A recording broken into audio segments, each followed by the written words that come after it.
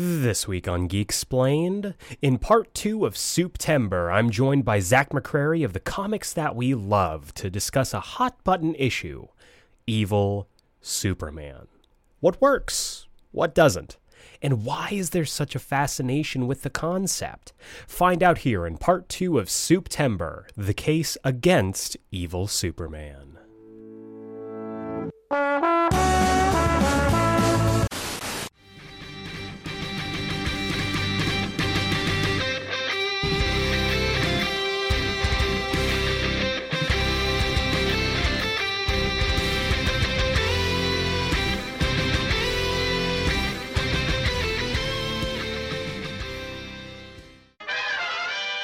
Welcome back to Geek Explained. I'm your host, Eric Azana, and today's episode is part 2 of SUPETEMBER, where we are dedicating the entire month of September to the Man of Steel and all of his associated topics. Last week, we had an amazing interview with Doc Shaner, my favorite artist, where we got to wax poetic about the artistic approach to Superman. And this week, we might be waxing even a little bit more poetic as Zach McCrary of the Comics That We Love podcast swings by to discuss Evil Superman. This has been a big thing and a topic that I've been wanting to talk about for a while. And when Zach told me that he wanted to talk about it, I just knew that we were going to have a lot to say. And boy, do we. And it's funny because I kind of knew that this was going to be a hot button issue. It has for a very long time. And it's something that I've been, I think, notoriously against as a concept. And I've already, when we did the announcement for this month, I've already been getting people who are like, you just don't get it, man. Like, I've already had some Snyderverse people who are like, this is why Zack Snyder understands the character and you don't. I don't want to get into that or give them any more breath than they deserve, but just listen to the conversation. I think there's a lot that we have to say about it, both for and against.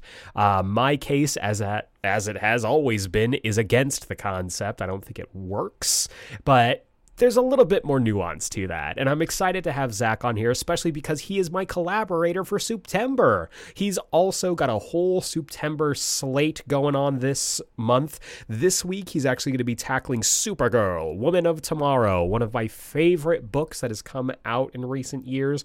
So make sure when you finish listening to this episode, you go on over to the Comics That We Love and hear Zach further wax poetic on Superman as he talks about Supergirl, Woman of Tomorrow.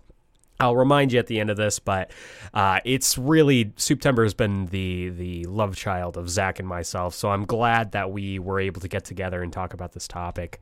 We also have, of course, this week's Comics Countdown, where I'll be chatting you up about all the comics you should be picking up this week, as well as a weekly review where I'll be doing a little halftime intermission, I guess, on Ahsoka to discuss what I'm liking about the show and maybe where it could go from here. So tune into that after the jump. Make sure you stay tuned for all that. But for now, let's roll right on into the main event, the main course, the entree, if you will.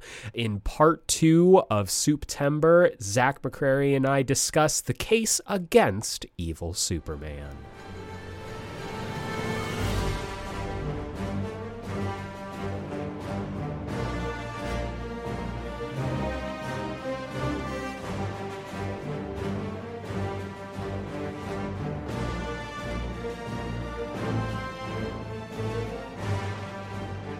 Welcome to part 2 of SUPETEMBER. Yeah. This is, of course, where we are dedicating the entire month of September to the Man of Steel. And this week, we are going to be diving deep into a discussion that has been, this discussion's been going since the dawn of time, it feels like. Why Evil Superman?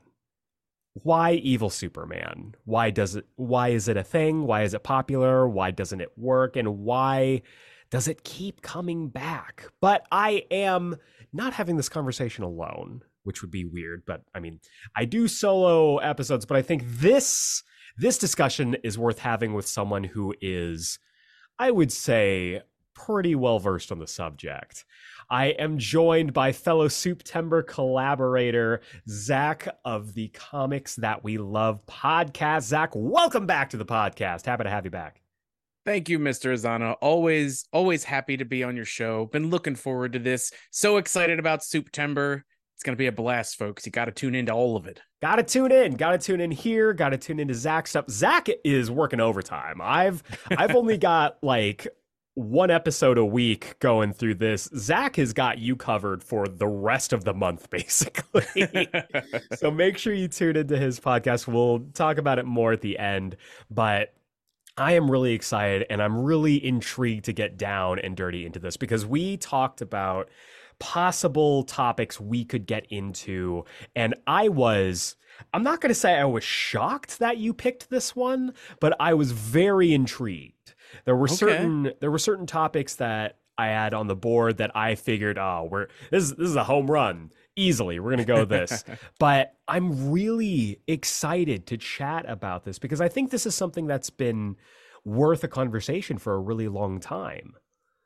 I agree. When I saw this one on the list, it drew me in because it's a nice chunky topic. Like there's a lot to discuss here, and you can really, you can go deep on the roots of like why evil Superman and along the way I may have to play a little devil's advocate in some instances. I'm not gonna lie, because I am an unabashed Supreme fan. Oof. And Supreme, as I've said a million times, murder hobo Superman.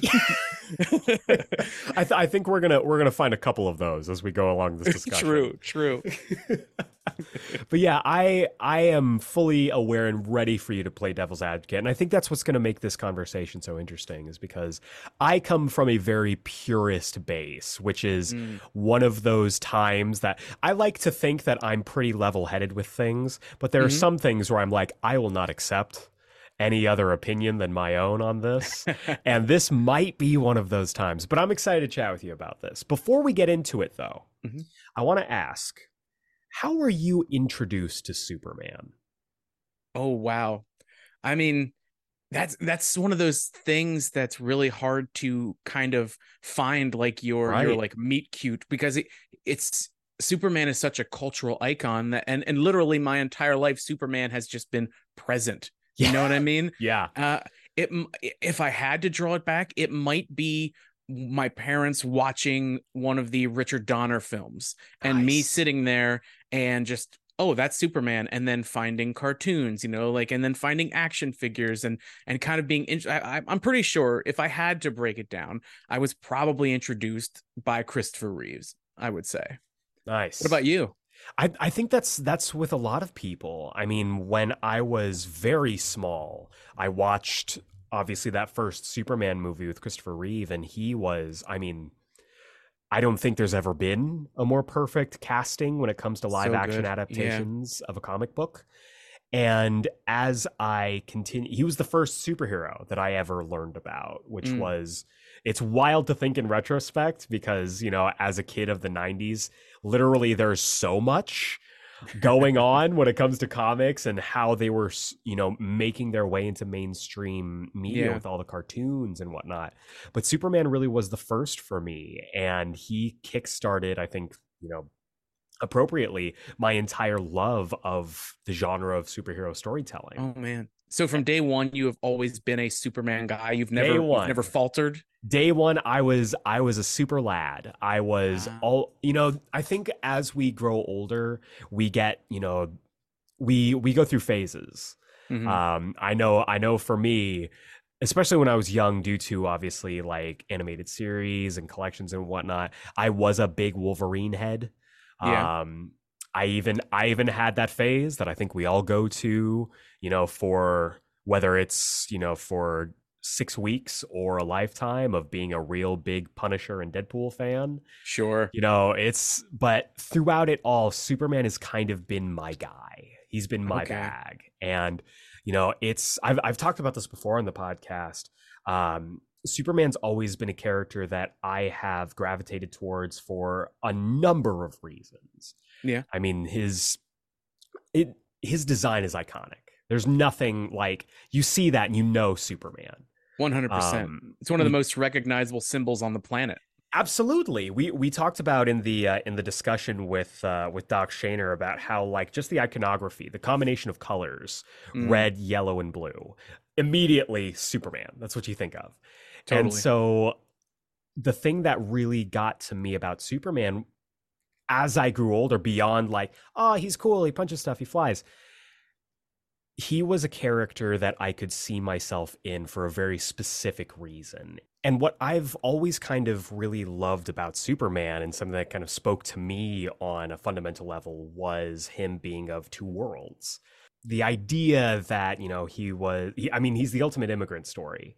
And him being, having to struggle with this, and we've seen in some of my favorite Superman stories, your Birthrights, your Smash of the Clans, where he feels very alien, and not just in the literal sense, but also dealing with, as someone who is of mixed heritage, not feeling like you're human enough to feel aligned with your Kryptonian side, and not feeling Kryptonian enough to line, or feeling too Kryptonian and not human enough. It's something that I, as an Asian American, have always kind of struggled with.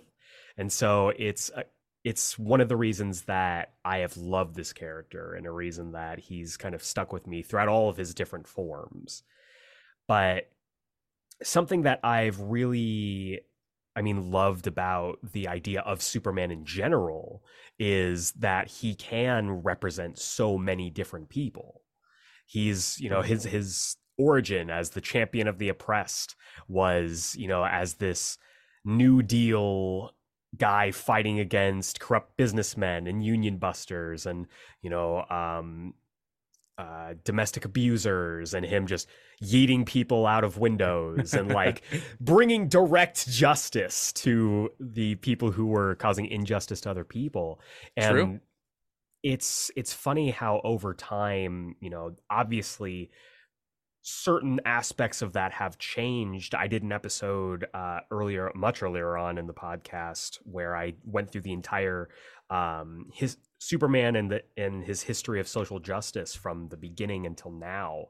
And it's one of my favorite episodes, but it is something that I've always loved, is that Superman defends people. And that kind of, for me, gets to the core of what Superman stands for as a character. What does Superman mean to you? Like, what do you think Superman stands for in your experience? I mean, you couldn't have said it more succinctly. I mean, everything that you said is so true. Like, Superman is the embodiment of hope, and the idea that there is such thing as pure goodness.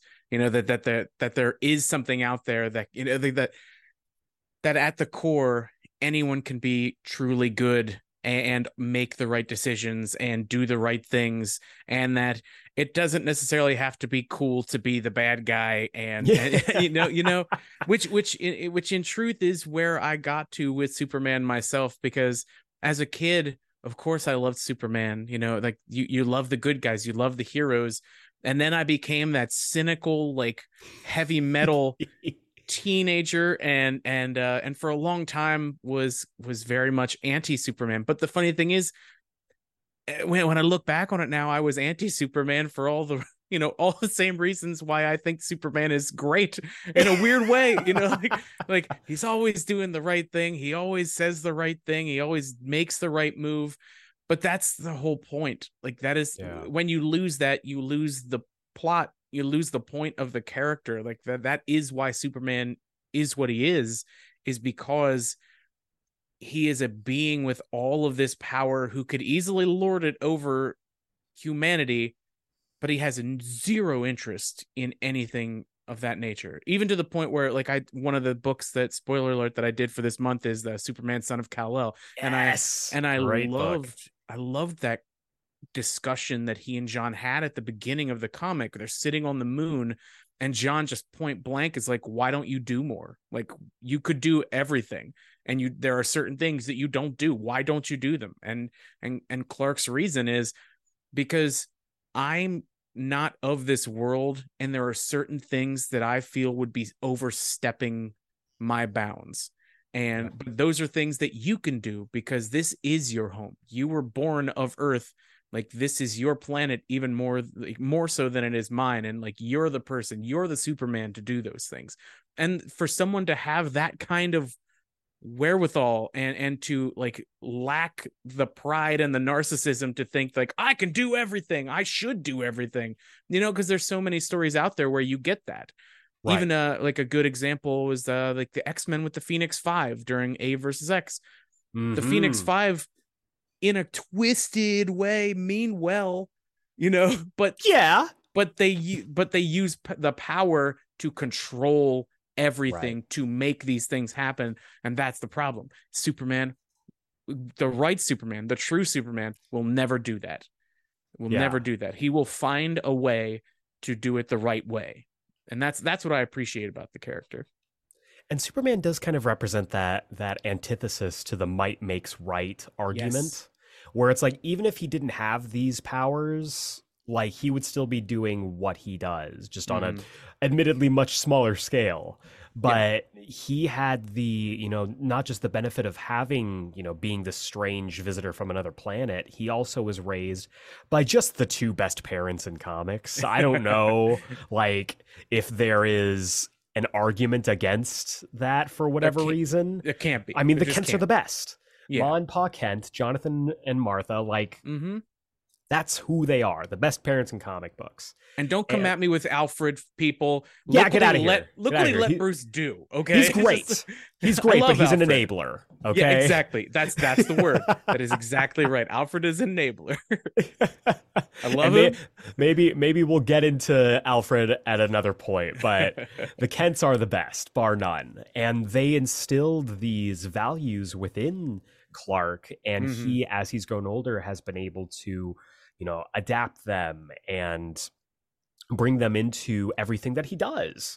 And I love that you brought up John Kent, because John Kent, regardless of whether you like the aging up, and personally, I don't, I think that John Kent is as emblematic of what Superman means just in general as you can get, because this is someone who was taught by Superman to have Superman's values.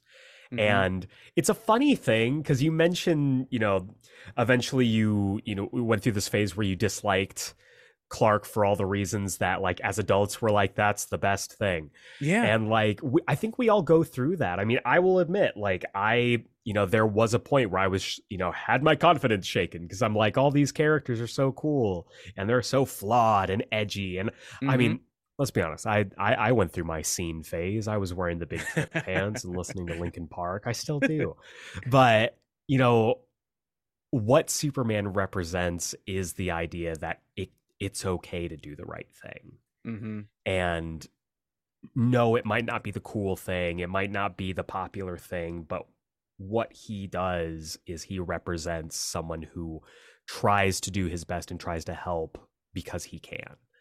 That old adage of "with great power comes great responsibility" was originally a Superman thing. Yeah, I mean, and one of my favorite stories, and I know that it's one of yours as well, All-Star Superman, is such a perfect emblem of Superman as a person, because he finds out that he is dying, and what does he immediately think to do? He immediately is like, I have to make sure that the world's going to be okay without me. Like, that's his worry, is what's going to happen when I'm not here to do the things that I do to help people. I need to make sure that there is something in place when I'm gone. Like, he accepts it like almost immediately. Yeah, it's just, okay, how long do I have? I got stuff I got to do, Yep. And that's Superman. That's Superman. And I think that's, that really does speak to him being like, okay, I have a certain amount of time left. I need to help as much as I can before I go. Yeah. And that's Superman. Which brings us to our conversation today.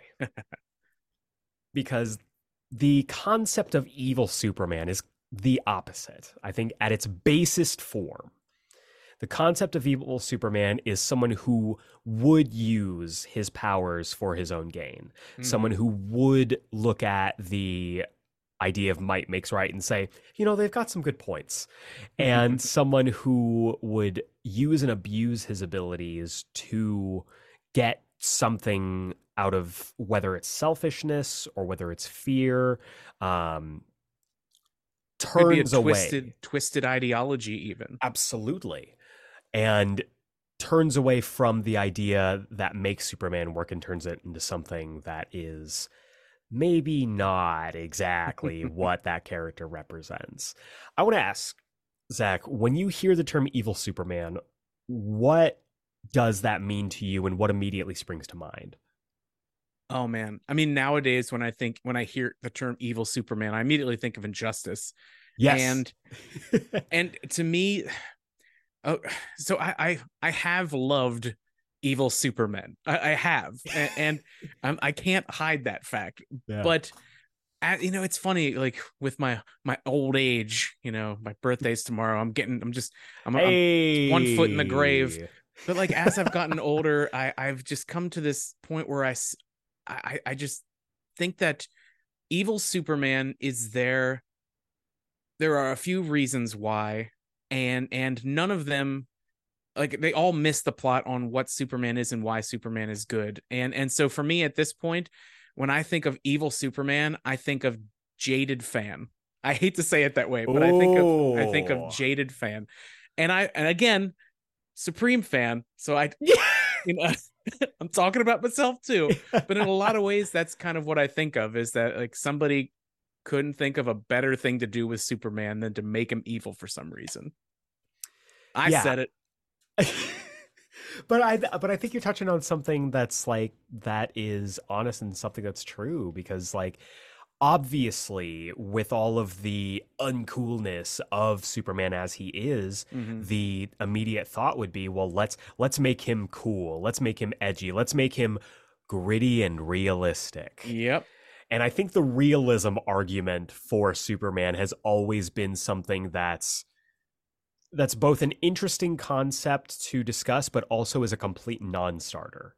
Because if you're thinking about a realistic way to tackle a person who flies and shoots laser beams, then we've lost the plot immediately. We're already, talking about something completely different. And that kind of being parlayed into, well, if Superman had all these powers in a realistic setting, he would be corrupt. It doesn't say a lot of good things about like general people, which is unfortunate. And about the way that people view people. Yes, and the world. absolutely. We live in a very nihilistic and very jaded world where that's what people think of each other, that absolute power corrupts absolute, Which can be the case, but also I think the blanket cynicism is something that I just don't vibe with. And maybe it's because I have been a lifelong Superman fan and I've had that value kind of instilled into me. And something I have to struggle with a lot is knowing that other people weren't brought up that way. And I think that's something that I think is the most interesting thing about having Superman go up against characters like the Elite or characters like that. And we'll get to that later, don't get me wrong. Yeah.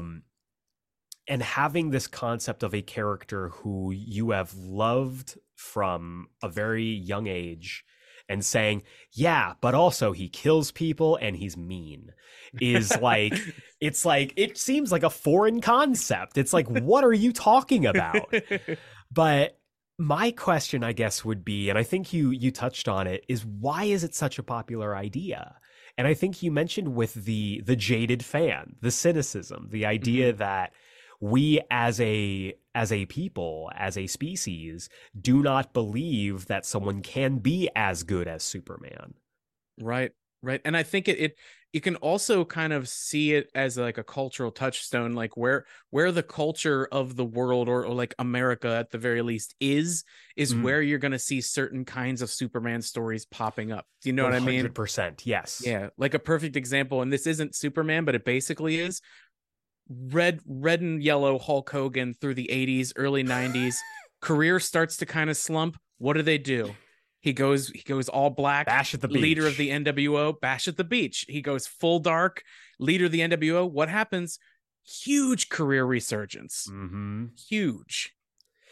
Yeah, that's always an interesting argument. And I mean, we've talked about this before. We're both huge wrestling fans alongside being comic book fans. It's what brought us together was the episode I Yeah. did on Antonio Inoki and Superman. We had a Love that great episode. conversation. It's Funny one that of my that one- favorite episodes. Funny that is the callback and what we're doing this month. Yes. Yeah. It was almost a year ago today. Oh, Or wow. this month, I guess. Look at us. And they said it wouldn't last. They said it wouldn't. They said it couldn't be done. They said they'd lose their fans. They said they'd never fill out an 80,000 seat arena. They'd never do it. If our podcasts do that, man, let me tell you. No podcast could go all in, but here we are. No, I love that analog though, because there is something to that. Oh, Hulk Hogan was this incredibly popular character whenever, when wrestling was presented as Saturday morning cartoons. But as we get older, we fall in love with characters that have, more quote unquote flaws. And we like to think, oh, well, Superman's too perfect. He's boring. He's all of these things, which couldn't be further from the truth. But the idea of, hey, let's make him evil does give that, oh, but now he can come out to some Jimi Hendrix, and he can be playing guitar with the world's heavyweight championship, and now he's cool, now he's exciting, now he's interesting. So I want to get into something that I know you are very familiar with, and that is analogs. Oh, Evil yes. Superman analogs. If you missed it, by the time that this goes out, Zach will have already released an episode on analogs of Superman and the best Superman analogs. A wonderful episode that, if you have missed, is the greatest way to lead into September. And so I want to talk about some evil Superman analogs. Let's do it. So I'm gonna just dive in because you already mentioned him, Supreme. Supreme is a character that, I mean, besides him being the most Liefeld that ever Liefeld. Oh God, so many biceps. When it comes to Superman, there's 25 different biceps in there. His 126-inch pythons. Like, you want to talk about Hulk Hogan adorned in red and yellow. Supreme is this character that absolutely does feed into that idea of absolute power corrupting absolutely. And he's a character that, though you can say he has obviously had heroic moments, is a character that does, like you mentioned before, oftentimes resort to murder hobo. Totally. Yeah, I found the character because I just happened upon a list of top characters Rob Liefeld ripped off from other companies. and I saw that one and I was like, I'm going to own every issue of that comic. And I'm real close. But it's such a product of the 90s because it was one of the OG Image comics when everything was, like we were saying, big biceps, lots of action, gritting teeth, and all the pouches money can buy. All the pouches money can buy. And he is such a product of that time, which, like I said, it's a cultural touchstone thing. Like, that was what was in. That was grimdark was what sold books. Yes. They had just killed Superman to try and sell books. Yep. Like, and Supreme is like the complete antithesis of Superman, outside of wearing a cape and having the same power set, basically. But like, yeah. Other than that, they couldn't be more polar opposites, and that was totally what Liefeld was going for. He was like, what if, and it was the cliched, jaded, like, what if Superman but a badass? Like, what if Superman was cool? Yeah, what if Superman was cool? I hate that, but you're right. That's exactly what it is. That is the elevator pitch. What if Superman but cool? Yeah. And that is totally what Supreme is. For the first, I'd say, like 30-40 issues, it's mostly just him fighting and gritting his teeth and fighting harder. Oh boy. But there is a turnaround, and surprisingly, Alan Moore was the turnaround, because when Alan Moore got on the book, he used the character of Supreme to be an apology for all of the grim darkness that he had done. And so it's probably one of the best Silver Age Superman stories if you go and check out his Supreme run. But yeah, like, so that character came full circle and kind of came back around. But yeah, like, Supreme is the perfect example of the evil Superman. Even though he was kind of a good guy, he was more of a I'm gonna do what I want kind of good guy. Well, and it's interesting too, like bringing up Alan Moore, because Alan Moore is he's a character in himself. The sex wizard, yeah. He's a wizard. Yeah. He is also someone who I think fundamentally understands Superman. Like, Mhm. you only need to look at whatever happened to the Man of Tomorrow, that book. for the Man Who Has Everything. Like, he gets Superman. Definitely. Somehow he is completely like off base with many things, but somehow he understands Superman. And Supreme is an interesting character. Whenever he shows, I mean, he has an iconic design. He is very, like, obviously, again, jacked, got the red and yellow color scheme, and he is always angry at someone for something. Totally. But like, I have an issue sitting over here with him being tortured on the cover. His muscles are like crazy and like ripped, God. and just the word hate at the bottom right corner of the book. There's no reason why. It just says hate. That is Supreme. Well, and it's cool because, like, there's obviously Supreme has, popped up all over the place, and him being a Liefeld creation, there is always time to make fun of Supreme as a character. But like, he is one of those analogs that, like, you can see as Superman, but also, like you said, could not be more different, could not be further apart. And in that way, I think there are analogs to Superman that utilize that idea and that concept of evil Superman in really interesting ways.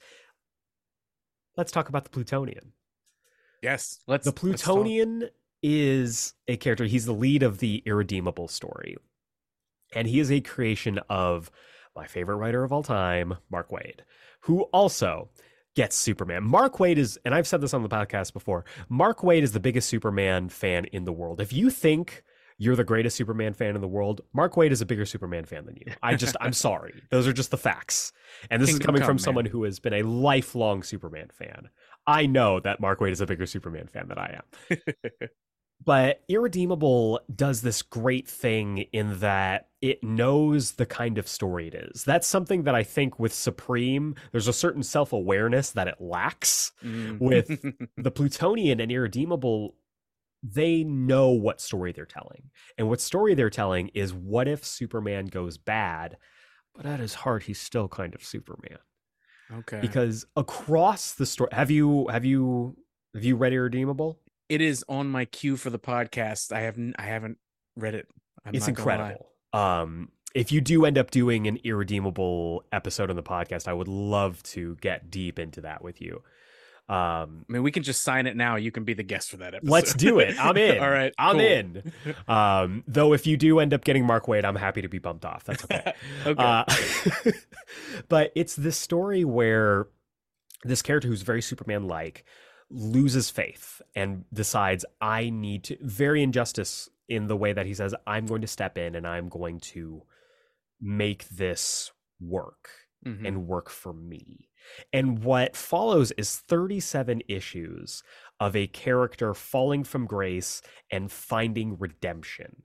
The entire idea of the story being called Irredeemable is an ironic jab at stories like it. And I love the story. I don't want to say more because I do want to have a conversation with you when you get to it. But we'll move on then to, I think, one example that is I don't want to say mainstream because it was not a very successful film, but a crystallization of the concept of evil Superman, which is hilarious considering the person who is now running DC Studios. It's Brightburn. Brightburn is a hilarious concept to me because it is literally what if Superman but bad. It's completely at its core is just that. Yeah. And it tells the story of this character named Brandon Breyer, who, just like Clark Kent, sent from his home planet, crashes in a field, found by two parents, except it turns into a horror movie. Oh yeah. It is Hard produced R by horror. Yes, there is some out of pocket shit that happens in that movie that still is like, you're doing this. All right, cool. It was produced by James Gunn, which I mean tells you all you need to know, but also is hilarious considering he's writing and directing the Superman Legacy. Yeah. I can't wait to see David Cornsweet's Superman fight Brightburn. That's going to be great. Oh my god. But it's this kid basically Breaking Bad and terrorizing Smallville, basically. His parents are not the Kents, which I think, if anything, is a ironclad argument to the idea that the Kents really formed Superman and who Superman is. But yeah, he basically just rips through this town, kills both of his parents, and then becomes Brightburn and terrorizes the rest of the world. They also, I think, in a post-credit scene, start showing off, maybe there's the Flash, maybe there's other characters, and I'm like, I don't fucking want to watch another movie of this. Yeah, I think they like laid out an Aquaman and a Wonder Woman, I think. Yeah. It was. And I was totally like, are they going to do a whole universe of this? I was like, I don't want this to be a trilogy. I'm good with this as it is. It's not a great movie. And I think because it's a horror movie, I think they're able to get away with a lot more. Mm-hmm. But for me, I think the idea that it's not a great movie comes from the fact that it comes from a flawed concept, which is evil Superman. Mm-hmm. And correct me if I'm wrong, but wasn't the whole deal with him, they kind of played up the idea of he was sent to Earth as a weapon, like that was the point of him being sent, was to become what he becomes. And and that, you know, when you take away the, what's the word I want to say, like the cognizance, like the self-actualization, like when you take away the character's ability to make the decisions for themselves, to make the right decisions, you lose a big chunk of what makes Superman, because that's what we get a lot with evil Superman. Is he's a puppet for this, he's a Black Lantern, he's Mixus Spitlick is messing with him, or somebody's taking control, or like actually maybe I should hold on to it, but there's another character who in movies was going to wind up toying with him and taking control. Well, and it's interesting too, because like I love that. I haven't thought about that before, but the idea of removing autonomy from Superman leading into the evilness, because I mean, he's not evil. Mm-hmm. But how Superman is represented in The Dark Knight Returns has always not sat well with me, because he is utilized as a puppet for the United States government.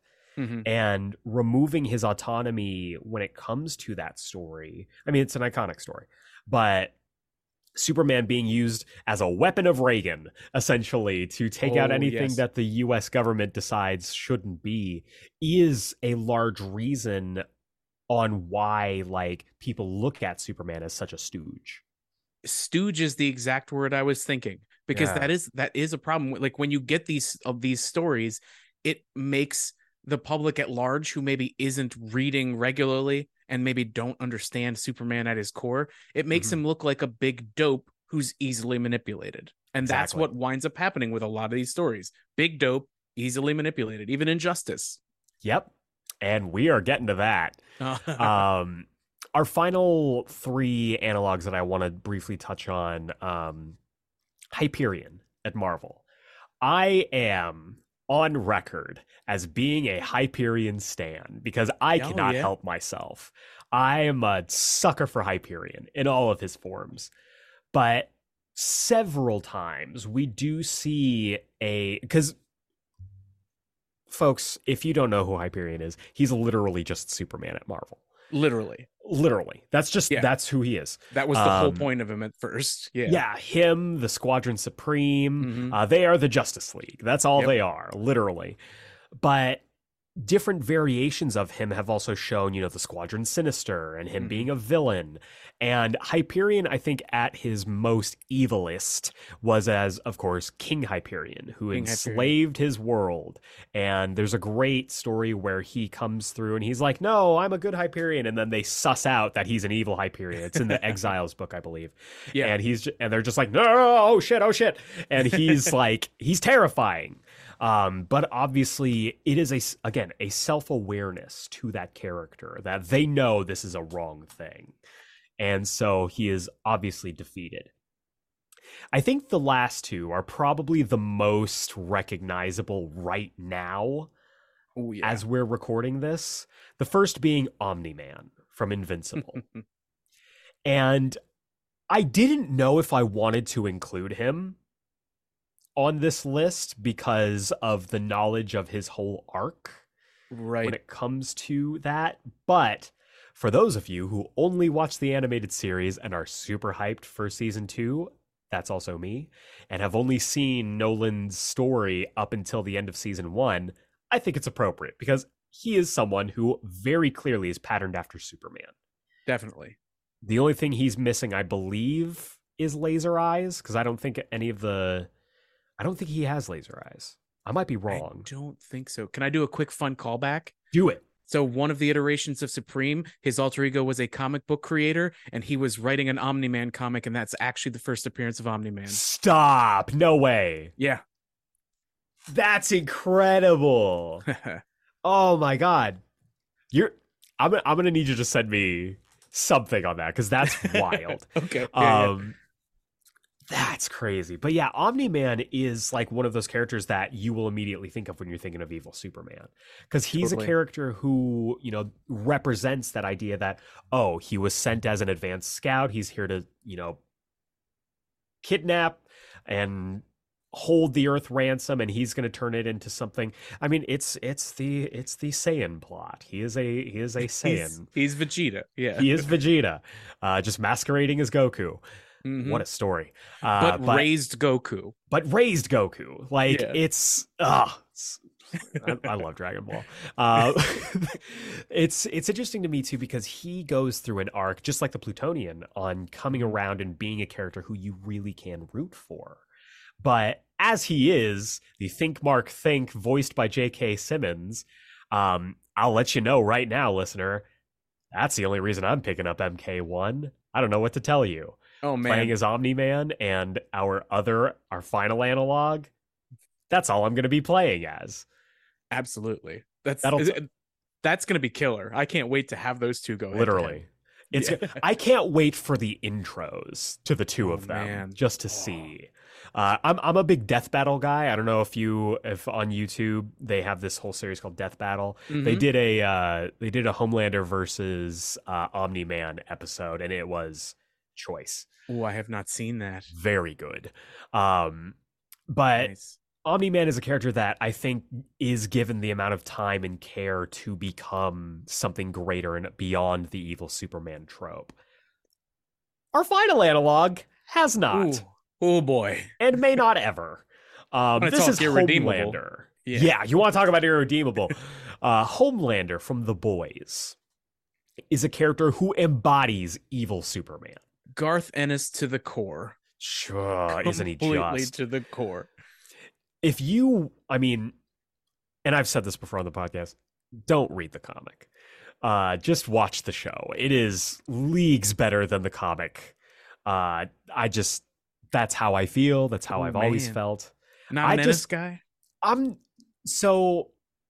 No. But also, like, it's not necessarily about that. I think it's just the adaptation takes a lot of the concepts from the comic and just does them better. Mm-hmm. Makes them, and it's not like, it's more palatable for, general audiences. It is, but it's also an understanding of superheroes and the genre that's it's a greater understanding that I think Garth Ennis had a handle on at the time that he was originally writing the comic. I think, and plus, it just works so much better in the current landscape of Superman and superheroes as pop culture. Absolutely. Yeah, it is the modern evil Superman. Like right Yes. now, because for a while it was Superman from Injustice, and now Hmm. when people think of it, they think Homelander Yeah. because he is so front and center, and because the show blew up so much. I think that's a thing that Ennis had. I hate to say it because I am an Ennis guy, but I find that the shows that are made for his stuff get the characters better. Like It's so true. Preacher. Like Preacher Yeah. was an amazing show. I loved the Great comic, show. but I loved the show. Yeah. Yeah. And it's interesting too because like I think again with him in this kind of golden age of superhero media Mm-hmm. when it comes to adaptations, Homelander is the poster child for maybe the most successful adaptation of a comic book in that way of how much it improves upon the source material. Okay. Because I think The Boys as a show improves upon the source material tenfold. I mean, look no Yeah. further than a character like Soldier Boy, who Mm-hmm. was a really just unfortunate one-off joke in the comic book and turning him into maybe the most interesting character in the show. I don't know. It's shout out to Jensen Ackles. I know he listens to this podcast for a fact. I Big don't know. Geek Explained fan. He's a big Geek Explained fan. I don't know that for a fact, but I like to believe. Um, it's fascinating to me how much Homelander represents just that core idea Mm-hmm. of evil Superman, of this character who was raised in an environment with the abilities that he had, which, as we come to find out, are artificial, but being given all of the wrong lessons. And it is truly a nature versus nurture argument when it comes to him versus Superman, and the idea that his environment shaped him into the cynical, terrible person that he is. Mm-hmm. And he plays on both versions of the evil Superman trope, where at first, when you meet him, you're just like, this guy is just a piece of garbage. He's just evil. And that, like, period. He's just evil, period. And Yep. then gradually, as you get more about the character's backstory, you start to realize, like you said, that he was a product of his upbringing. Like, he was shaped by the people who were feeding him different messages as he was growing, to the point now where he is this just awful amalgamation of terrible things, as an adult. And yeah, he is the perfect example of the evil Superman tropes. And he is a fascinating character. And I think there is something to be said in that if you're just relying on Superman but evil as a story concept, then the character doesn't work as well. See Yeah. Brightburn. But if you take a character and show why he doesn't work, because I think it'd be something different. And good Lord knows, I see this all the time where people are like, yes, Homelander is so much more, interesting than Superman. And it's like, what are we doing here, gang? What is the point of this? Where it can be very frustrating to see people who are like Homelander or Superman, but better, which is not the case. Let me just full stop. Put the stamp on it. It's not the case. But I do appreciate what they try to do, especially I think in the show, what they've done kind of leaps and bounds on showing possible outs for him.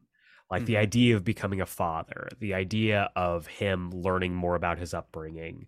I mean, did you watch the animated stuff for The Boys? No, I haven't. It's this great little anthology series, and one of the episodes is focused on Homelander when he first debuts, and he's very new and he's very green, and watching him kind of slowly become more demented over the course of the episode, it's fascinating. And again, it speaks to the idea that that he could have been Superman if not for the environment that he was in. And he is the perfect example, because most of the time when you get evil Superman, they're just front and center evil because they have the power to be as such. But for the longest time, he is putting on the visage of being Superman. but behind closed doors, he is the opposite. Behind Which closed doors, he's supreme. Yes. Yeah. So Superman on the streets, supreme in the sheets. Exactly. And it's fascinating too, because like that also speaks to, you know, our modern cynicism of nobody can be that good all the time. He can put on a facade, he can put on an act, but really he's, you know, a piece of shit just like the rest of us. And it's an unfortunate worldview to have, and it's an unfortunate viewpoint to have on a character. Yeah, that is another thing that I think is why people like evil Superman a lot, is because there is that like Schadenfreude factor where you like to see people who are on top fail. You take like there is a joy taken, whether you admit it to yourself or not, from watching like Tom Brady lose a Super Bowl or something like that. I'll admit that every time. I love seeing Tom Brady lose Super Bowls. But he's football Superman. Yes. And that's totally, well, I mean, Superman in the powers aspect. We won't get into his personal life, but yeah, like there is that like that Schadenfreude where like it's you know, I knew it was too good to be true, or see he's not perfect, and watching someone crumble. And even if Superman himself isn't being harmed by being evil, we can look at it like that's the way it really would be, you know, like that's like the Superman that people think of is bullshit. This is real Superman. This is the real world, kiddo. You know, like I think that's what it comes down to a lot of times too. And so the idea of evil Superman being utilized in other characters is a fascinating thing in itself. You know, having these characters who represent the idea but are not really evil Superman. But when we start talking about Superman who is evil rather than an evil version of Superman, I think it gets just as complicated and fascinating in the same breath. Because you look at, I think, the two most well-known out of them all, that being Red Sun and Injustice. And those are the clearest cut ideas and examples of an evil Superman. Red Sun, I think you can, depending on how you view certain things and how much politics has any given influence on how much you enjoy a comic book, can be viewed in several different lights. Because Red Sun Superman does eventually become Superman. Yeah. It just takes him a long time to get there. It takes a long time and a lot of character development to get there. Oh, yeah. Yeah. Plus a Russian Batman or two. And he's a character who I think immediately is, again, one of those images that you picture when you think of evil Superman, because of the association with the Kremlin, with Russia, the USSR. But one that I think is more clear-cut is, obviously, you mentioned before, Injustice. Yeah. He is clear-cut evil. With Red Sun, it is more of an ideological stance, and you could look at it as he meant well, you know, like, because ultimately Red Sun Superman meant well. He just had the wrong, well, not even the wrong, but a different ideology placed it. Yeah, it's wrong. Okay, I was it's really complicated. It's so complicated, which is why that book is good. Again, like one of your boys, right in Red Sun, you know? Yeah, it's true. It's fascinating to me because like you get to see like I think one of the best page turns I've ever seen in a Superman story is the note he gets where it's, why don't you just put the whole world in a bottle? Which still just like is the ultimate like 20D psychic damage, like knocked prone, like you have lost. You have lost the war. Sickest of burns. Sickest burn I've ever seen. But when it comes to Injustice, in the scope of, let's look at this just from the video game standpoint. If you look at just the first video game, positing the idea that all it takes is one bad day for Superman and he becomes an authoritarian dictator, a tyrant, if you will. I don't love that. And I think that that's a crystallization of the concept where it's a misunderstanding of the character, that Agreed. You think that this would happen. And And no, obviously, no disrespect to the studio, no disrespect to NetherRealm or anybody who came up with the story, but the idea that all of all of Superman's supporting characters would perish, and it would go the way of injustice rather than kingdom come, is baffling to me. Because, like, Kingdom Come and Injustice tell the same story, basically, yeah, with the same premise, but in it, one of them is Superman, and the other one is somebody else. And that's, you know, looking purely just at the first video game, something that I was always like, okay, like, I guess that he would just go on a murderous rampage, just take over the world because that happened, and not find the strength within himself. And this is, of course, my cynicism coming in and being like, did no one read Kingdom Come? One of the most seminal comics ever created? You just didn't look at this up in your research? What's going on? But then we get to the comic book, and you can very plainly see that Tom Taylor, who also wrote Son of Kal-El, a book that we both love, and very much gets Superman. He's very much gets Superman, went into overdrive to make this story work. And I don't think it still, I don't think it works 100% of the time, but showing the 5 years that it took for him to get from point A to point B goes a long way in figuring out how this evil Superman becomes evil Superman. Yeah, because if you just look at the game, it's literally a night and day. Joker does the thing, Superman just rips his guts out, and that's it. Now he's evil. Now he's the leader of the world. That's like, it's all. just boom, boom. And I love that game. I love that series. But yeah, like that is another example of portraying Superman as a big dope who's easily manipulated and then just loses it at the drop of a dime. Like you said, like one bad day, and that's all it took. Well, and that's like just you not mentioned, Superman. It's removing his autonomy. Yeah. It's him being influenced by somebody else's actions to turn quote unquote evil. And on a base level, on paper, man, that sucks. Like, it was a bad day. It is a very bad day, and not just for Superman, for also all of the writers. But like, it's a story that I think fundamentally doesn't work. Just on the level of, we have examples of why this doesn't work.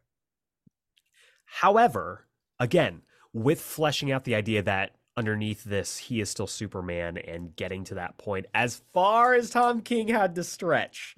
And as much as, you know, the Adventures of Superman John Kent book, I don't think quite stuck the landing of where it needed to go with that story, I still do appreciate the overtime work that he put into to try and make sure that Superman story works as a character.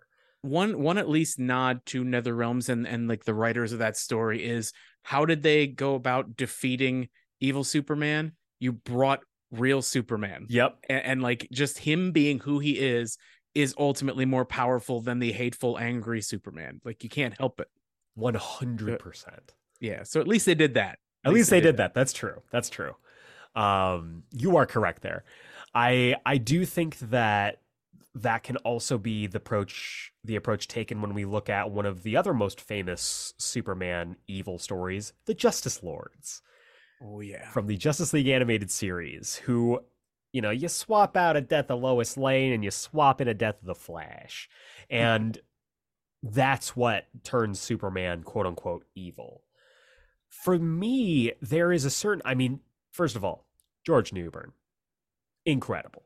One of the best Superman to ever Superman. And the story of him deciding through this conversation with a deranged President Lex Luthor that, no, I can make this world better, is fascinating to me as a concept. Yeah. That's like, I loved that arc in the show, and it specifically is because of that. Like, I love, like, just the distillation of that moment from that conversation, I think, is what makes that so interesting. Yeah, where he's basically like, you know what, you're right. Just putting you away and just doing the right thing is not going to help change the world. You know what will? killing people and lobotomizing anybody who disagrees with me. And it's like, Boy. Jesus, like going to Arkham during that two-parter, I'm like, this is a dystopia. Oh And yeah. I think that's something that I think fascinates people when it comes to evil Superman as a concept. Like, oh, like what would he do? And Hmm. seeing all of the different, outcomes of that is an interesting thought experiment. Yeah. But looking at that as like a definitive Superman story, like someone who we will talk about in a moment does, I think is again fundamentally misunderstanding the character and Yeah. the idea that all it would take is one bad day to change someone who is fundamentally good is a misreading of why the character works in the first place. Yeah. I agree. I agree. I'm agreeing way more than I thought. I'm really happy that I'm not as devil's advocate as I thought I was going to wind up being here. But Which yeah, is we're totally okay. Because I think we come down on this the very same. Like they're interesting stories, but they don't work when you look at them as a concept. Mhm. Like evil Superman as a concept is just inherently flawed. Yeah, and you can kind of check the boxes of things that make the character just not Superman at Right. certain points in most cases. And I think that you're absolutely right. When you say that, it's a clear delineation from Hmm. Superman, saying that this is a version, we'll say, of Superman or Yeah, an yeah. analog to Superman, but this is not Superman. As long as that delineation is made, then, no harm, no foul. But when we get into, I mean, you look at characters like your Ultramans, your Superboy Primes, who Hmm. are characters that fundamentally are versions of the character that are just treated differently. Like Superboy Prime or Superman Prime, depending on your whether you read Final Crisis or not. It's he's a character that I think is endlessly fascinating because he, as you mentioned earlier, and I'm so glad you did, represents the jaded fan. He Hmm. represents, if anything, the idea that, yeah, well, maybe Superman is corruptible. Maybe he's much more interesting that way. And like he is that character. He is him. He is that guy. And Ultraman, I think, is your bog standard evil Superman. 100%. Yeah, he is like the cliche evil Superman. He is Bad he is upbringing. the he is in a partnership with Supreme. And the two of them in Brightburn go off and they have brunch every other Sunday. Evil Like brunch. evil It's like the brunch. worst brunch you could find.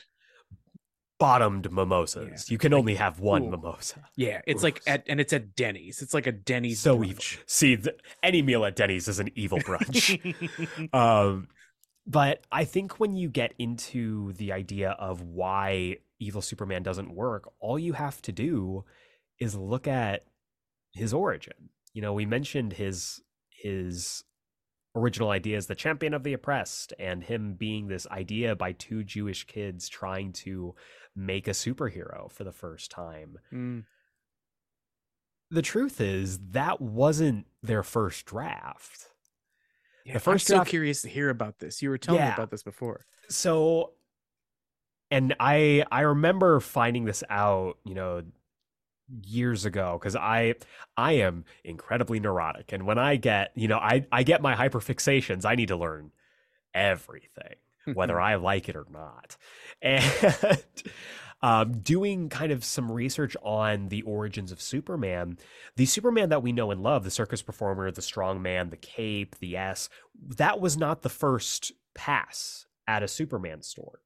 The original Superman story by Jerry Siegel, Joe Shuster, was a sci-fi story to the core, where Ooh. this character becomes gifted with the power of telekinesis and telepathy, and he uses his mind. He uses his telepathy. He uses his mind control powers to essentially take over the world. Oh. And it's this flawed idea of, the Ubermensch, the character who has these incredible abilities. And again, this was the mid 1930s, so there were no, Jean Greys, Charles Xavier's. Yeah. If you look at some of the original art for the original Superman, he looks like Lex Luthor. He's a Oh, wow. bald-headed evil scientist, and it cannot be a coincidence that the main archenemy of Superman is essentially the first draft of Superman. That's too cool. And he's a character who used his psychic abilities for personal gain and ruin, and eventually ruined his life and his best friend, who was his antagonist, I guess, since, Superman was the quote unquote protagonist in the way that like an Artemis Fowl is. He ended up, being this cautionary tale of power corrupting. And I think it speaks to how much the evil Superman concept is flawed, because they made this story. If you dig around, you can find it. You can find scans of it, and synopses and whatnot.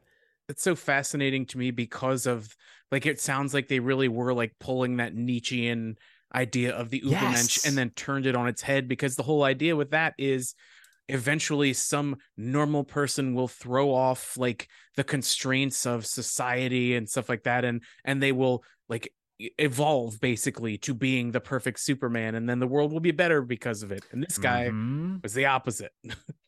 Yeah, and it's again, it's a really fascinating, thought experiment on the Superman. I think the original story is called The Reign of the Superman, and it's wonderful when you think about it, and and you stretch that into like what that term means and how it's been tied into the character since then. Yeah, that's great. But like looking at him as this, this bald-headed, terrifying sci-fi creature, I think it speaks to the concept of evil Superman that Siegel and Schuster looked at that, finished the story, and went, "Nah, this doesn't work. No, we got to make something else." And they landed on the original Superman idea of Clark Kent, Kal-El, strange visitor from another planet. Like that, if anything, tells you that the creators of the character knew that an evil Superman was a flawed idea. That's such a perfect argument. That's such a perfect argument, Eric. But unfortunately, not everyone sees it that way. And the final evil Superman, I think, is the one that people who don't read comics are most familiar with. And that is Zack Snyder's version of the character. Now, if you go back in the archives, we did a full series alongside Good Brothers AJ Kincaid and Chris Carter, where we did Into the Snyderverse, where we went through all of these Snyder films, all of the DCEU leading up to the Snyder Cut. Nice. And it's a fascinating thing looking at how Zack Snyder views that character.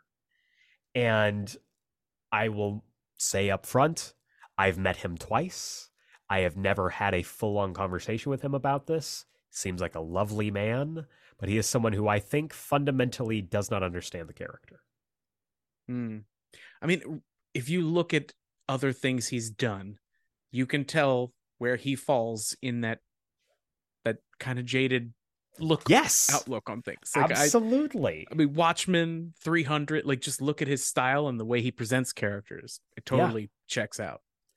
And his version of Superman, who does exist in this concept of, oh, well, if he lived in the real world, he'd be much more cynical and alien, I think is an interesting concept. I don't think there is a wrong way to approach a Superman story as long as you understand the character. But looking at his treatment of the character, and especially his fascination with killing Lois Lane and making Superman a minion of Darkseid, it feels unhealthy in a way, because he's also the same guy who's just like, well, if you don't think Batman kills people, you're living in a dreamland. And I'm like, yeah, that's fiction, buddy. Like, it's it's a fascinating approach to the character that I fundamentally disagree with. Mm.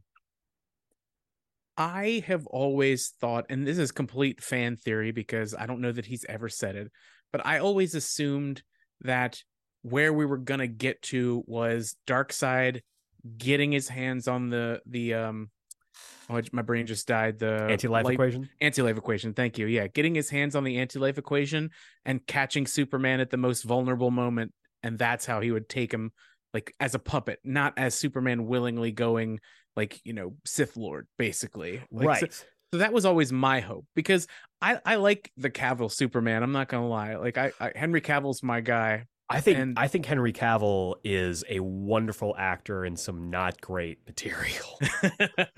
Yeah, I've always felt bad that he'd never get his own sequel, but that's a whole nother thing.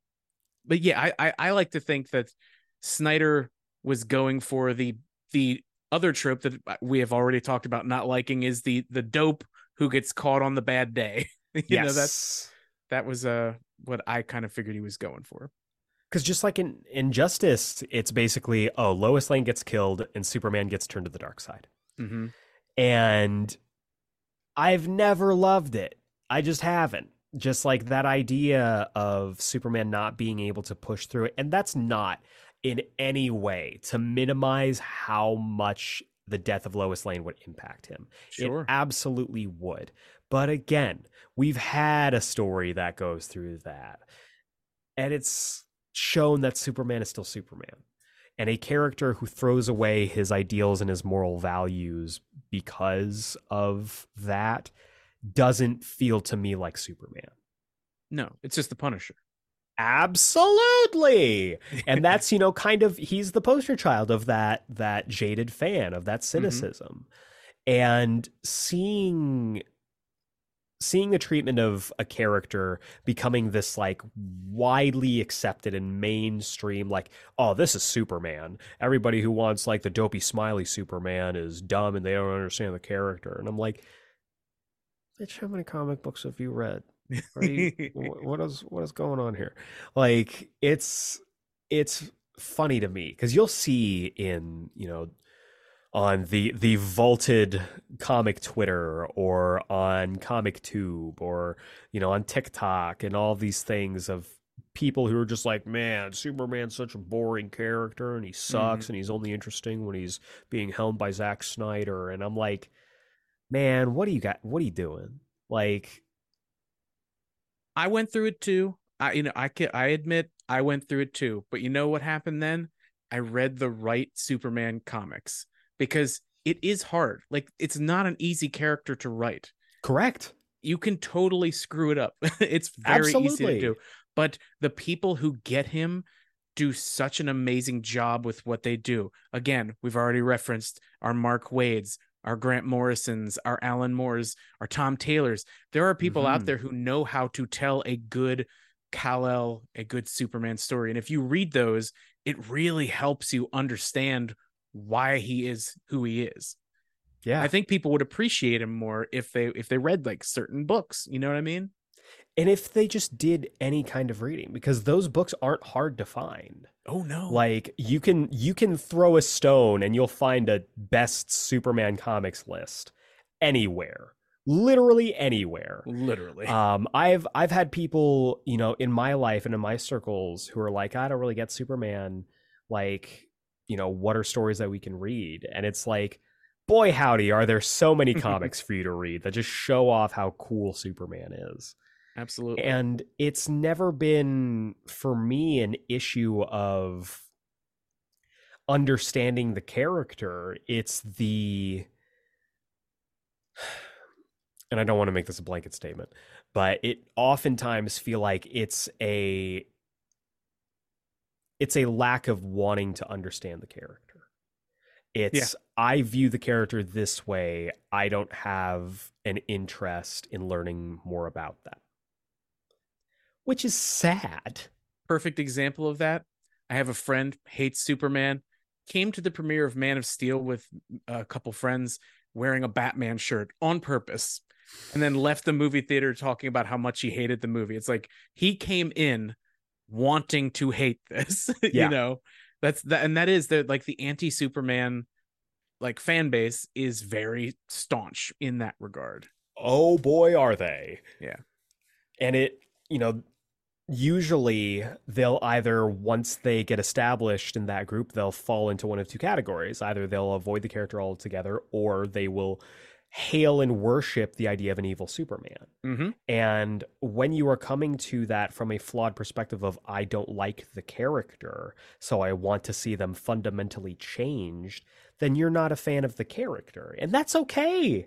Sure. It's okay to not be a fan of a character. There are certainly characters that I am not a fan of that people love. But, like, I don't go out of my way to say if they want me to be a fan of them, they have to change what the character is about. That's just me.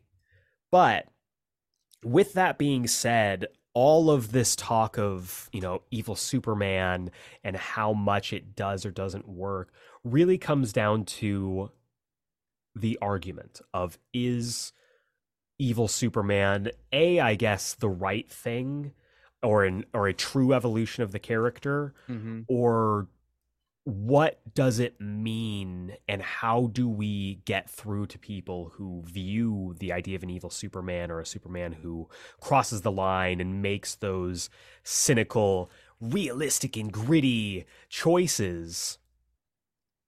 And luckily enough for you, listener, we have the answer to that. We've had the answer for a good long while, over 2 decades, you might even say. It was a story in Action Comics number 775, entitled What's So Funny About Truth, Justice, and the American Way. Written by Joe Kelly, with art by Doug Mahnke and Lee Bermejo. First of all, what a murderer's row of incredible comic creators. Oh, absolutely. Absolutely. Some of the best.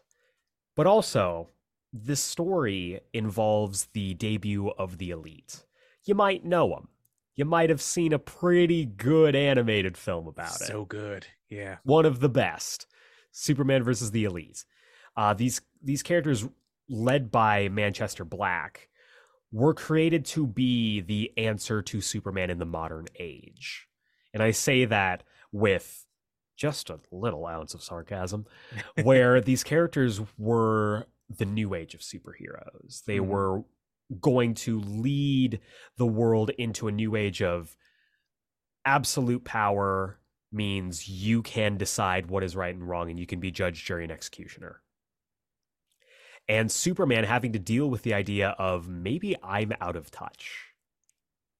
Maybe the world has passed me by and I am no longer in vogue, or the things that I believe are no longer true. And through both the comic and the film, you get to see why that just isn't the case. Yeah, I reread this in the lead up to doing this show, because I probably haven't read it in like 15 years, and you're right. It absolutely holds up. And the core of this book is very similar to the idea that Mark Waid was putting forth with Kingdom Come, in that, you, like you said, you've got these new characters who are kind of, it literally is like classic superhero versus superhero of the times. Yeah. And in both cases, you know, in Kingdom Come, you got Magog, and then of course here you've got Manchester Black, which I still think is one of the coolest names for a character. Just one of the coolest characters, maybe. Yeah. And yeah, it's very much at the core telling the same kind of story of like the edgelord heroes versus the classic good guy heroes. And what it does is it shows why they are fundamentally opposed to each other because of their values. The Elite are willing to burn the world down if it means that they get their way and that their version of justice is upheld. And Superman stands against that, because he is the guy who will fight for the little person. He doesn't believe in absolutes. He doesn't believe in the idea that you can take the law into your own hands. That's not justice. Right. And the confrontation that he has with the Elite, ending in this terrifying prospect of Superman's lost it. He's killing them. He is wasting these people. What a great panel too of him just bloody and the suit torn off, and one of his eyes is bloodshot. Yeah. He's just standing over. Doug Mahnke, incredible work, amazing. Yeah. And I think they do it really well in the movie as well, even though it is a bit more stylized when it comes to the art design.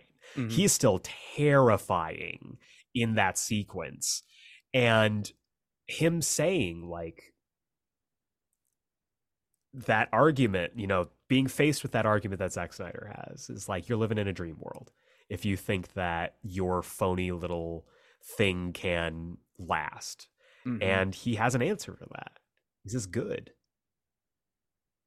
Yeah, I have that stark image, that full page of Superman like in a crying Manchester Black's face, and he says, "Dreams save us, dreams lift us up and transform us. And on my soul, I swear, until my dream of a world where dignity, honor, and justice becomes the reality we all share, I'll never stop fighting." That is the core. It's the core of the character, and it's why he is inimitable. That is why he is incorruptible. That is why he is insurmountable. Superman is good, and that's just what he is. Evil Superman stories can be interesting. We've talked about it up and down, and I think in a way we have played devil's advocate by talking about how some of these stories, while interesting, do not represent Superman as a character. And ultimately, the most interesting of these stories show the humanity of Superman in them. Mm-hmm. And the idea of just an evil Superman doesn't work fundamentally. We've seen it utilized in it crash and burn. Crash and bright burn, you might say. But Superman as a character will always fight for truth, justice, and a better tomorrow. And that is what he represents. But as we're wrapping up here, I love having you on, man. I'm glad we got to sit down and have this conversation for our first ever Suptember. Yes. Again, go through, check out the catalog. Zach's releasing stuff. I'm releasing stuff. It's going to be the entire month, so make sure you tune in for that. If listeners want to continue on with your stuff, where can they find you? Feel free to plug all the things you want. All right. Well, I do a little show, like he was saying, called The Comics That We Love, the other half of Suptember. Yes. Over there, you can find me on any podcatcher that you can think of. I'm very accessible. The show is very accessible. Follow me on Instagram at The Comics That We Love. I got a TikTok. I should use it more. I've got some pretty cool stuff there. I do these like cool little videos. Like, what I've got there is good. Go check those out at least. Also, if you want to get me on Twitter, I'm at Z_Irish_red, just because I was too lazy to make a different one for the podcast. Well, and I've said it before. If you like what I do here, you're gonna love what Zach does on his podcast. Great conversations on incredible comic books. His viewpoint and the way that he's able to elucidate and illustrate his points and how well spoken he is while doing so is something that I hope to one day be able to do.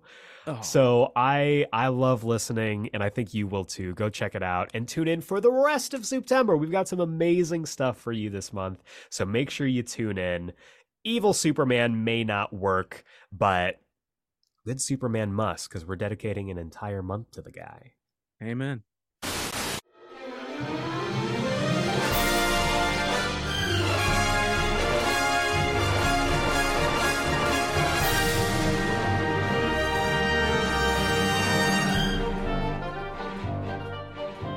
It is now time for the weekly review. This is the segment of our show where I review something weekly. And right now we are doing a halftime intermission for Ahsoka, the latest Star Wars Disney Plus series.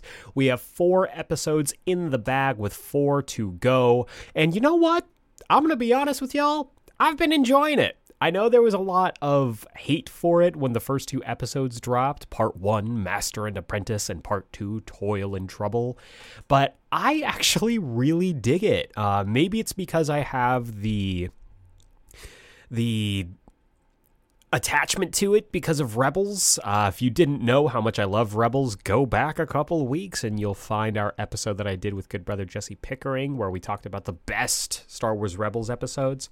But I have been in love with the Rebels characters and their story, and so when this was announced as basically a sequel series to Rebels, I was all for it. I was excited at the prospect, even though we are 4 episodes in, and there is literally only one case that I can find to describe why, to answer why this shouldn't have just been animated, but we'll get to that in a second. I've been actually really enjoying it. It gives me a similar feeling to like throwing back to older Star Wars, like the prequels, and kind of the pacing. The pacing's a little bit slower. I'm not going to lie to you. The pacing's a little bit slower than we've seen in like the sequel series or a lot of the Disney Plus series so far.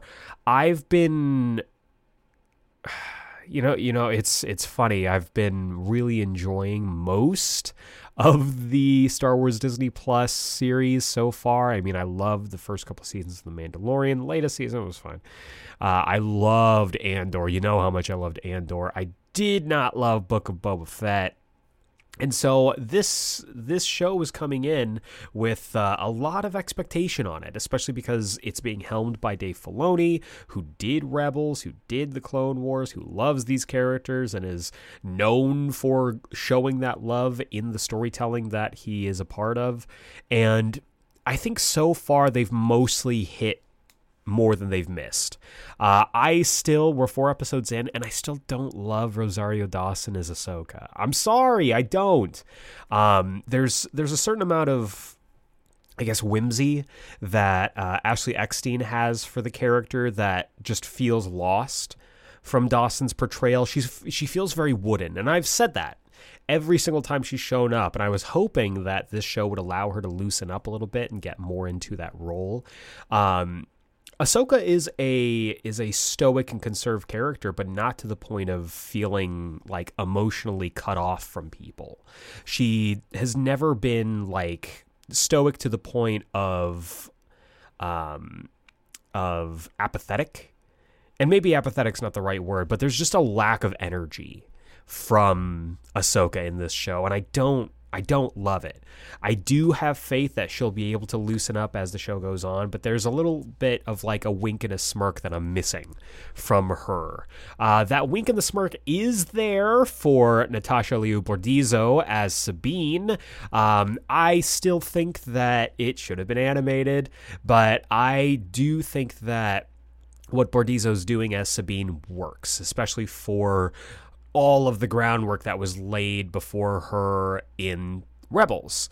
I think that she is showing a lot of the same kind of energy as later seasons of Ezra, which makes sense because they're kind of walking that same path with her in this show.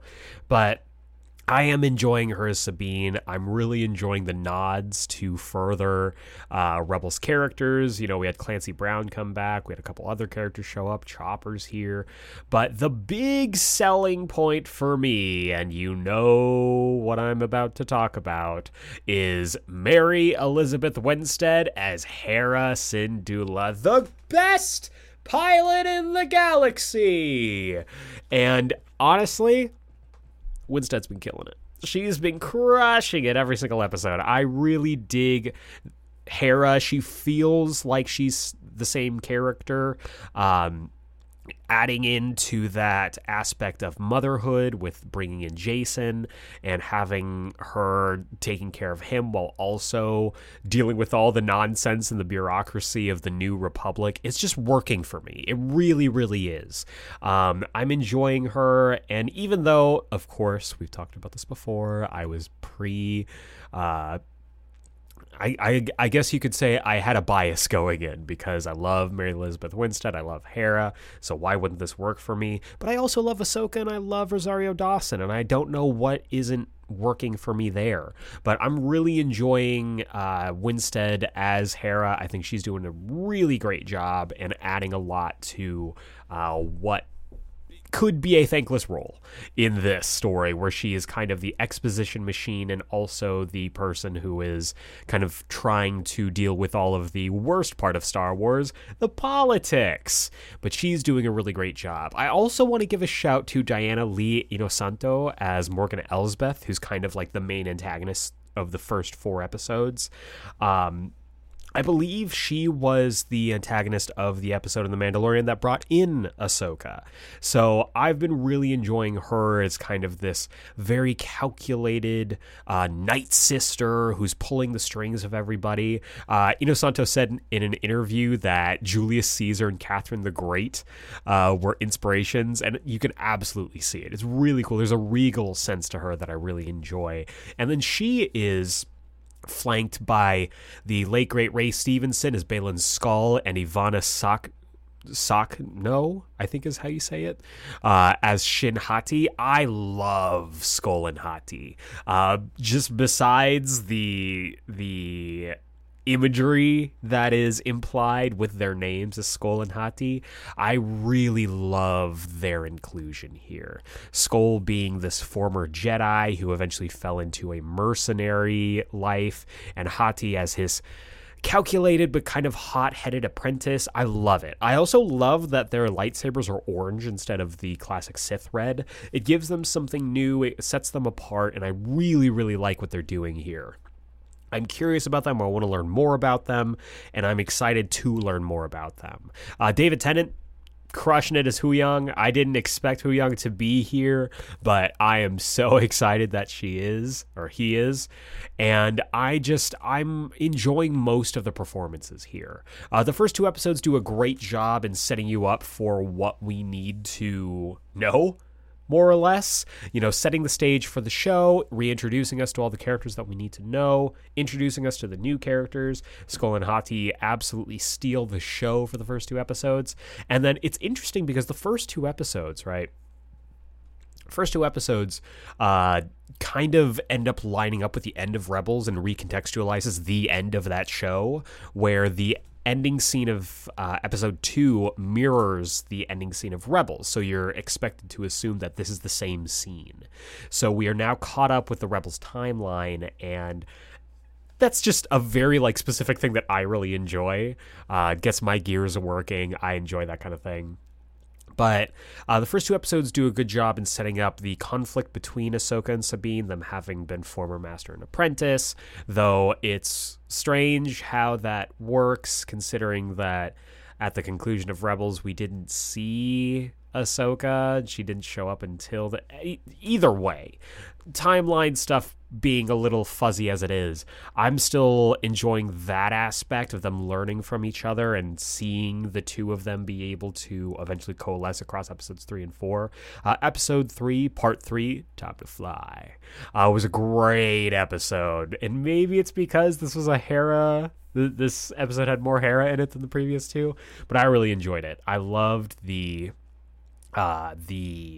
fighter, or the dog fights with the spacecraft. I'm a sucker for good ship battles. What can I say?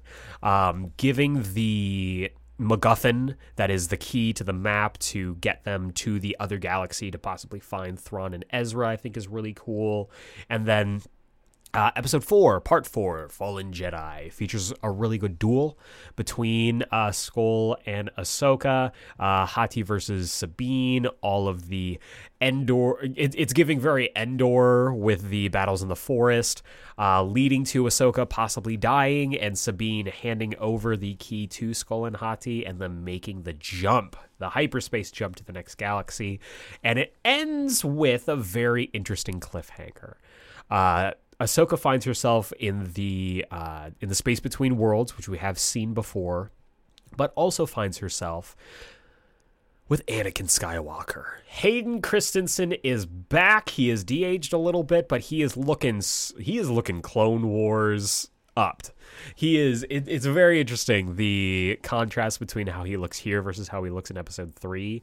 And you could very clearly tell that they're inspired by the look of Clone Wars more so than episode 3. And I'm excited. You know, I've been saying for a while that this show needed to just be animated to bring back the Rebels cast and tell that story. But this is the one argument that I could see against that, because I want more Hayden Christensen playing good Anakin. We got like a brief taste of it in the Kenobi show, but seeing him here, even if just for a moment, as Clone Wars Anakin with Ahsoka, sets up a really big anticipation for episode 5, which I'm very excited about to come out this week. I'm looking forward to this. There is a little bit of trepidation because after it cuts to black, we get the Darth Vader theme, which is gets me choked up thinking about it a little bit. Because as we talked about in that Rebels episode, the reunion between Ahsoka and Vader was one of the high points of the series.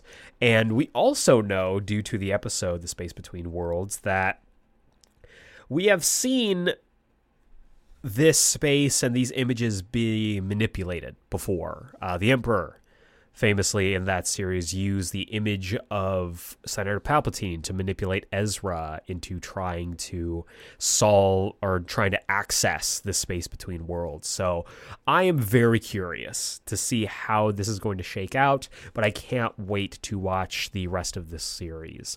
Let me know if you're interested in keeping up with the rest of this series, or if you're interested in me continuing to talk about the series. I am definitely interested, but we'll just have to see, and you'll have to reach out. But that does it for the halftime show for Ahsoka, and let's roll right on into this week's Comics Countdown. Ooh, welcome back to this week's Comics Countdown for the week of September 13th, 2023. This is the segment of our show where I'll chat you up about all the comics you should be checking out this week, whether it's at your local comic book shop or Comixology or however you get your comics.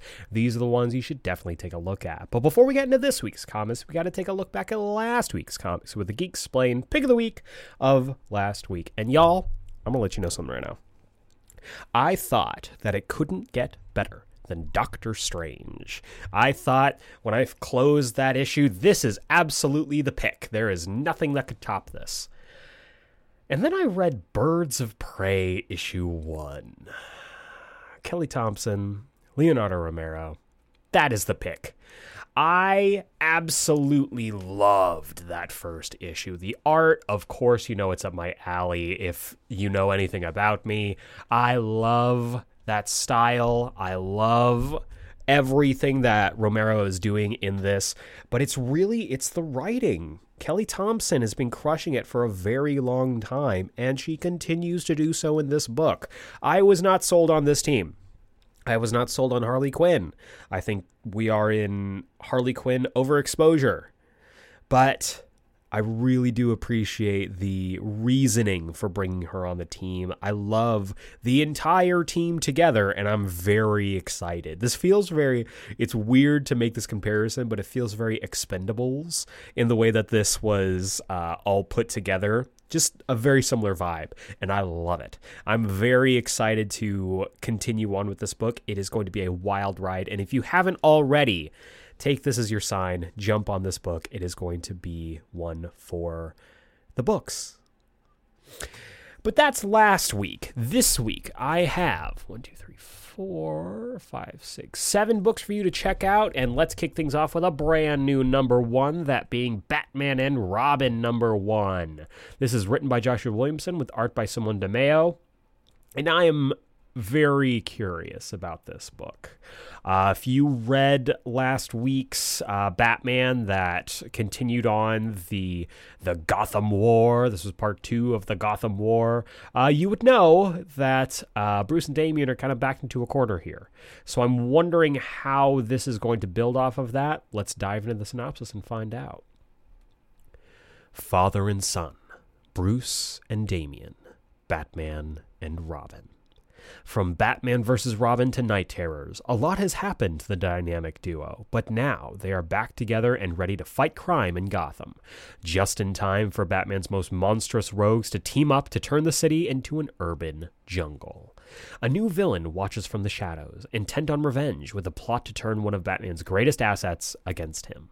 Can Damian help his father solve the case before it's too late? A brand new, fun and exciting father and son adventure begins. Yeah, that kind of sounds like it's going to completely ignore the Gotham War that's going on, which, you know what? That's fine. Whether or not this is taking place after the story, concurrently, or even before the story, I guess we'll find out, but I trust in Joshua Williamson.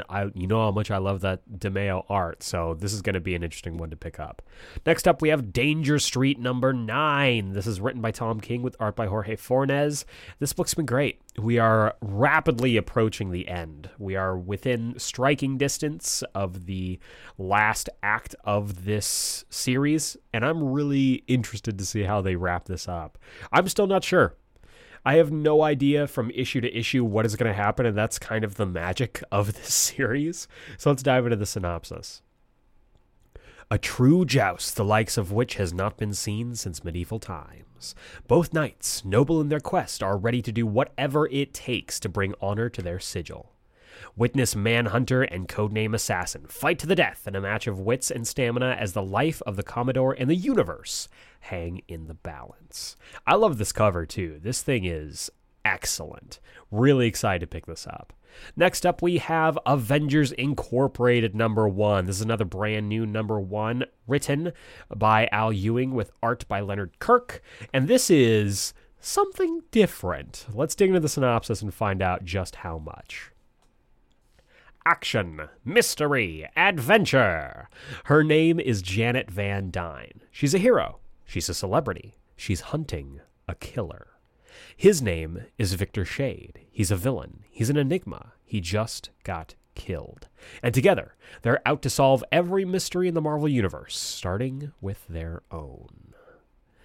Yeah, so this is, I'm assuming this is detective noir spy thriller book.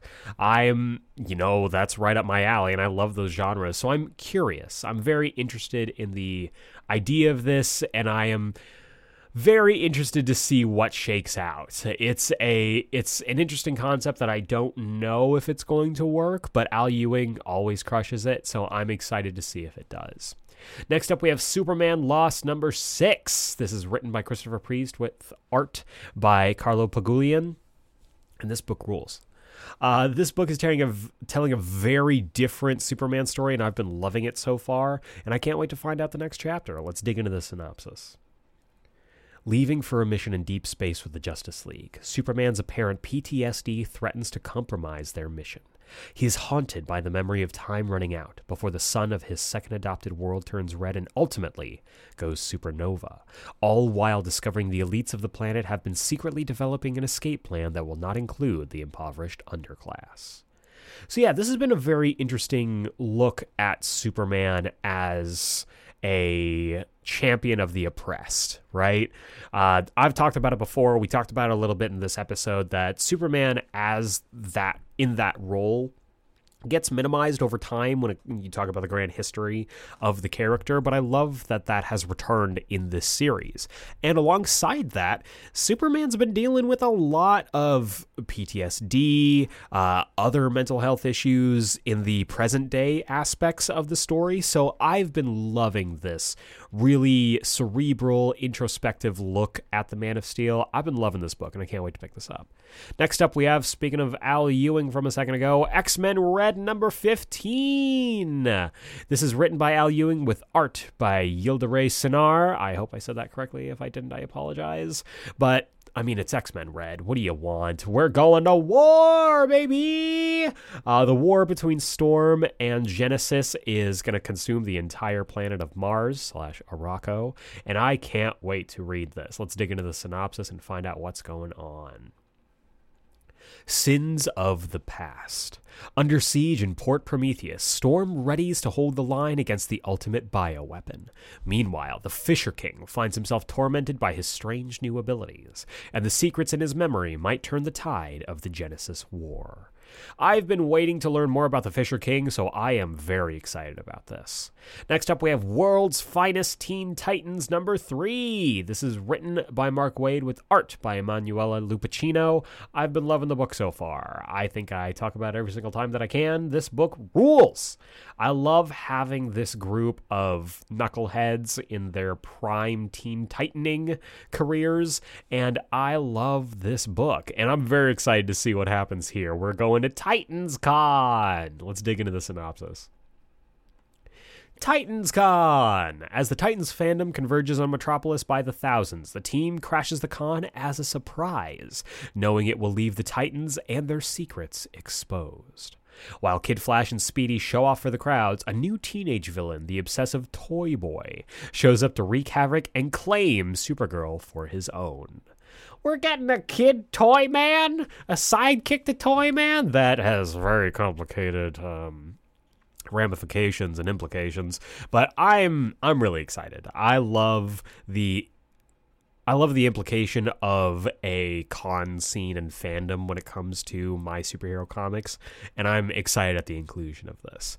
But the big book of the week, the book I think you should absolutely be picking up, is in another brand new number 1, Daredevil number 1. This is written by Saladin Ahmed with art by Aaron Kuder and kicks off a brand new era for the Man Without Fear. Chip Zdarsky and Marco Cicchetto's run. The body is still warm, but they are diving straight into this new series. I'm very interested. I love Aaron Kuder. I've really enjoyed everything that I've read from Saladin Ahmed, and I'm excited to see their take on the character. Let's dig into the synopsis and try to figure out where they're going. Born Again. The new era of Daredevil starts here. Industry stars Saladin Ahmed and Aaron Kuder have laced up and entered the ring, ready to take Matt Murdock on a knockout of an adventure. Where does Elektra fit into all of this? What is the future of Hell's Kitchen? Romance, intrigue, and of course, action, all delivered in the mighty Marvel manner. So it kind of sounds like this is going to be I don't want to say simpler story, but it definitely seems like it's not going to be as complicated as the Chip Zdarsky and Marco Cicchetto run, which didn't, overly start complicated. But the kind of clean slate that Zdarsky and Cicchetto left Matt off in gives way for them to tell a smoother, a cleaner story, I suppose. So I'm very interested. You know that Daredevil has been crushing it. I don't think Daredevil's had a bad run for a very long time. So I'm excited to see exactly what this new run is going to be all about. And I'm excited to pick up all of the books this week. To recap, we've got Batman and Robin number 1, Danger Street number 9, Avengers Incorporated number 1, Superman Lost number 6, X-Men Red number 15, World's Finest Teen Titans number 3, and Daredevil number 1. Lots of new number 1s this week, so make it your number 1 priority to head on over to your comic book shop and pick up some great comics. And that is going to bring us to the wrap-up. If this is the first time you're joining us on the Geeksplain podcast and you like what I do here, feel free to subscribe to us on the podcasting platform of your choice and give us a rating and review. We drop new episodes every single Wednesday, and honestly, ratings, reviews, and subscriptions really do help me and the podcast out in this weird podcasting algorithm space, raises up our stock and gets us out and into the orbit of listeners just like you. And if you give us a 5-star rating and review on iTunes, Apple Podcasts, whatever you want to call it, I will read your review here on the podcast. You can write literally anything you want. I will be forced to read every single word. As long as you give me those 5 stars, the sky's the limit on what you can write. And you'll be able to join the likes of our terrific 21, including Seafire ND, Josh Panels to Pixels, Matt Draper, Burrito Man 88, Doug from For Every Kind of Geek, Don Swanson, That Guy Brian, Mouth Dork, Dallas Meeks, Amazing Spider Fan, Alok and AZ, Sass, Jedi Jesse 20, Ken 4656, Director Hall, Mullet Overlord, Invisible Man 11, Ed Likes Things, Clip 326, That Logan, and Ken from Norway. I want to say a huge thank you to these fine folks for their reviews, and I cannot wait to hear yours. If you want to be part of the Geeksplained mailbag, send your emails to geeksplained@gmail.com. Put mailbag in the subject header, and I will read it here on the Wednesday show.